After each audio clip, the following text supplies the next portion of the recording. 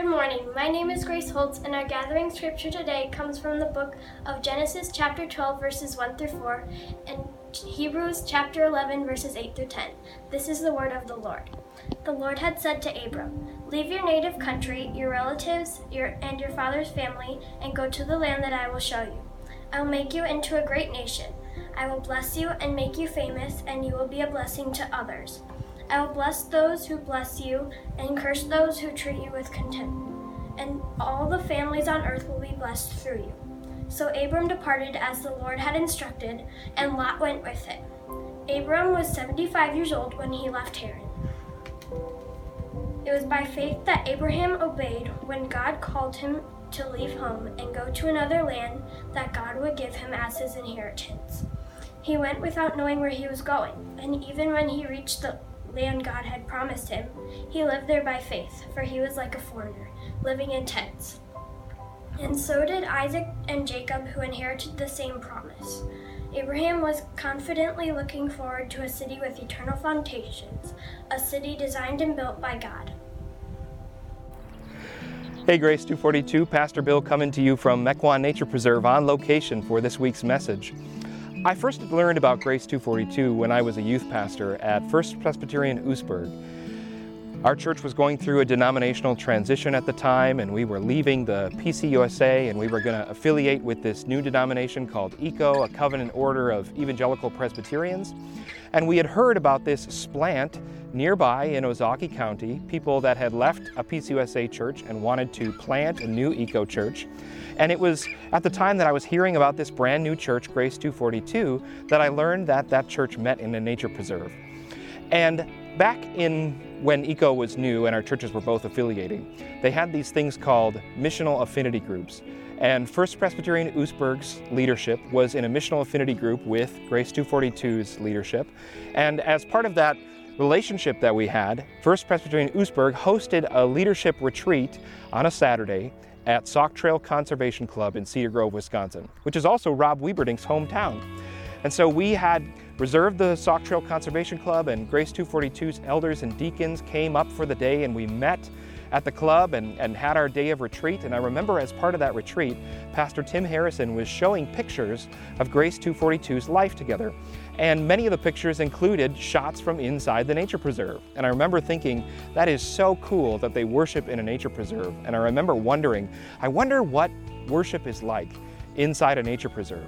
There was also at this time, I think, this running gag that Tim told us about where there was a tortoise in the main room, and apparently this tortoise used to take gigantic dumps in the middle of the service or something like that. But I just remember thinking it was so incredible that this new church was worshiping in a nature preserve.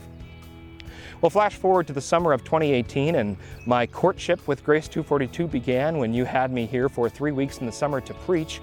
And since that courtship began, my family, whenever we would go down to Chick-fil-A to make a day out of it, because that's just how we do as a Vivaldi family, we would go down to Chick-fil-A, and we began to take routes to Chick-fil-A that went past Mequon Nature Preserve, because it started carving a hole or carving a place into our hearts.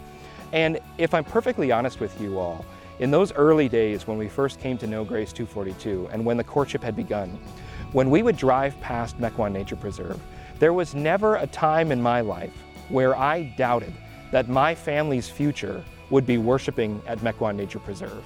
I always knew, there was part of me that always knew that my family would be there one day. And then, as many of you know who have been inside the conference room at Mequon Nature Preserve, you know that they have these maps on the walls. And the maps show the nature preserve and the surrounding area. And there is one map that is zoomed far enough out to show Northridge on the map.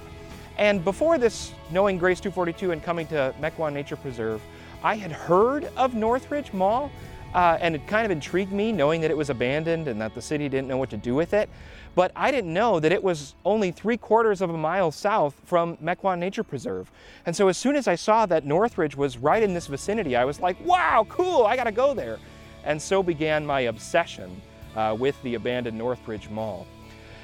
Lastly, when I became the pastor of Grace 242, people would ask me about my new job, and they still ask me about my job today. And I was always eager to tell them that our church did not meet at a churchy building. I was eager to tell them that our church did not own property, but that instead we rented space and met at a non-church called Mequon Nature Preserve. And I wore that as a badge of honor because at Grace 242 we say, we don't go to church, we are the church. And I feel like we put our money where our mouth is with that statement by meeting in a non-churchy building and not owning property. And so I always wore that as a badge of honor or as pride over my church in the fact that we didn't have a churchy building, we didn't own property, we just rented this nature preserve. So those are some of my memories from Mequon Nature Preserve, but now what I want to invite you all to do is I want you to take some time with whoever you're watching this message video with, take some time to share your memories of times at Mequon Nature Preserve. Maybe you have a favorite memory you'd like to share. I'm going to show a slideshow of Mequon Nature Preserve Grace Life while we do this, but take some time with the people who you're with right now to share some memories.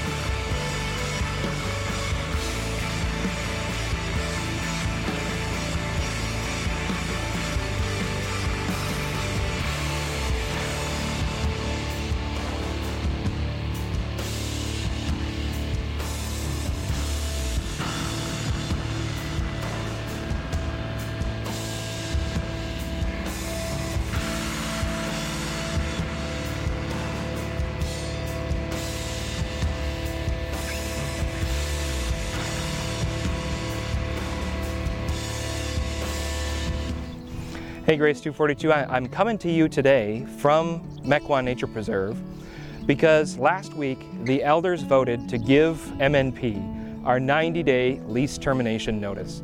And that went out this past week, Tuesday, on the same day that you got that letter from me about our leaving the Mequon Nature Preserve. And to be upfront about all this, we have determined that we have already left. Even though it is a 3-month notice, the elders have determined that we have already left Mequon Nature Preserve. As of right now, Mequon Nature Preserve's plan is to remain closed during the month of July and August, and then they hope to reopen in September. And at the end of September is when our current lease expires, our 90-day termination notice comes to fruition. And the elders have determined that even if Mequon Nature Preserve does open up their doors in the beginning of September, the elders have determined that we have already decided that we will not return to Mequon Nature Preserve, that this chapter of Grace 242's life is already closed. And when the elders made the decision to leave MNP, I immediately thought of Abraham. God brought my thoughts to Abraham because I feel like there are so many ways in which we as a community at Grace 242 can identify with Abraham right now. If you read the book of Genesis, chapters 3 through 11 are this downward spiral from the fall in the Garden of Eden all the way to chapter 11. We get introduced to Abraham after this downward spiral of humanity, and at this point, Abraham's name is still Abram. Now, Abram means father, but Abraham means father of many. And so, as Pastor Tim Keller likes to say, Abram means daddy, and Abraham means big daddy. Abraham is going to be the father of many because he is going to be built by God into a nation. This is God's promise to Abraham in chapter 12, verse 2. God says, "I will make you into a great nation. I will bless you and make you famous, and you will be a blessing to others." And so Abram is blessed to be a blessing. He is blessed because Abram has now been given the baton of being God's image bearer, his reign spreader, and making God's name known. Adam and Eve were to be God's image bearers and spread God's reign over this earth and make his name known. And now that torch has been passed from Adam and Eve to Noah, and now that torch is being passed to Abraham. He is blessed because he is chosen by God to be his image bearer, and he is blessed to be a blessing to others because if people come to know the Lord through Abraham's reign spreading, people have received the greatest blessing you can possibly receive. And so Abram is blessed to be a blessing. The first connection that we have with Abram is that he is chosen to do the Lord's work. A couple weeks ago, I drew your attention to a message by Pastor Francis Chan, and he preached this message to the house churches in the city of Hong Kong. And I chose that message partly because they're in such a similar scenario as we are, being locked down, being in house churches. And he preached this message, and in that message, he drew our attention to a verse in Jeremiah chapter 1, verse 5. This is what the Lord says, "I knew you before I formed you in your mother's womb. Before you were born, I set you apart and appointed you as my prophet to the nations."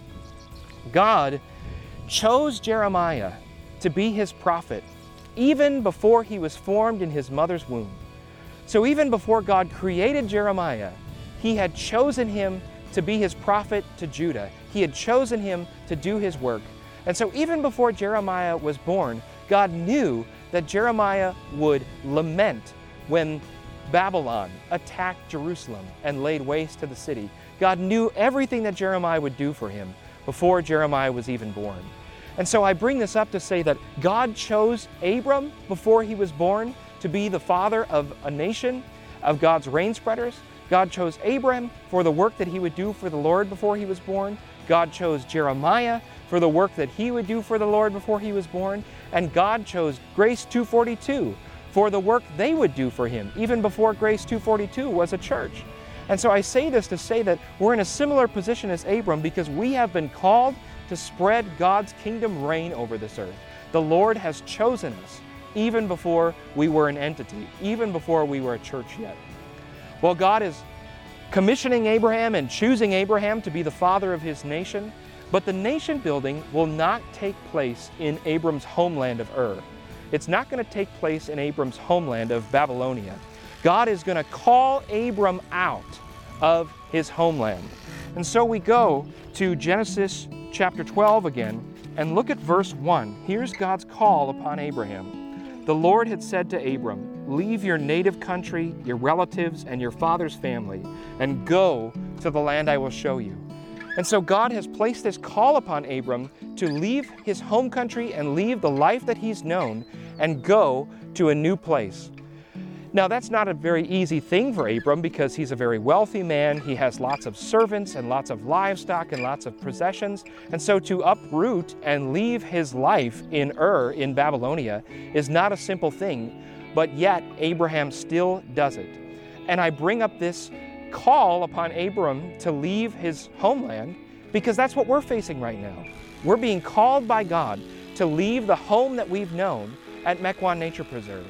The elders have determined that God has called us away from this place at this time. Now, I just want to take a moment to acknowledge the difficulty in that. And I especially want to acknowledge the difficulty in the fact that we haven't even said goodbye to this place. We went into the pandemic not even knowing that we'd already said goodbye. I think the first Sunday we did not hold worship here was March 15th. And none of us had any idea at that point that we had already said goodbye to the nature preserve. And so I want to acknowledge that this is just another huge change in the middle of a lot of changes already. And so I want to say, I want to give space for us to grieve. I want to give space for us to be sad. I want to give space for us to process the fact that the home that we've had for 8 years is now the home that we feel God calling us to leave. Abram was called to leave his homeland, and we've been called to leave the home that we've known for the past 8 years. Similarly, there's this detail that you might miss if you don't pay close attention in chapter 12. Look at verse 1 again in Genesis chapter 12.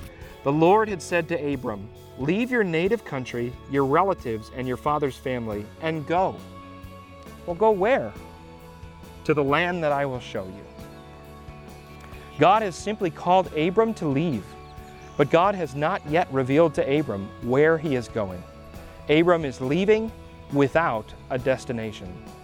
And in the same way, God has clearly called us away from Mequon Nature Preserve, but he hasn't revealed to us where he wants us next. We're leaving without knowing where we're going. We don't know where our next location is yet.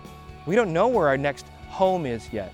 We're just leaving knowing that this is God's call to leave, but he has not yet shown us where he wants us next. When God called Abraham to leave and did not show him where he was going yet, Abram left in obedient faithfulness. And we want to leave Mequon Nature Preserve and follow his call. We want to be obedient and we want to be faithful. And again, I just want to pause and say,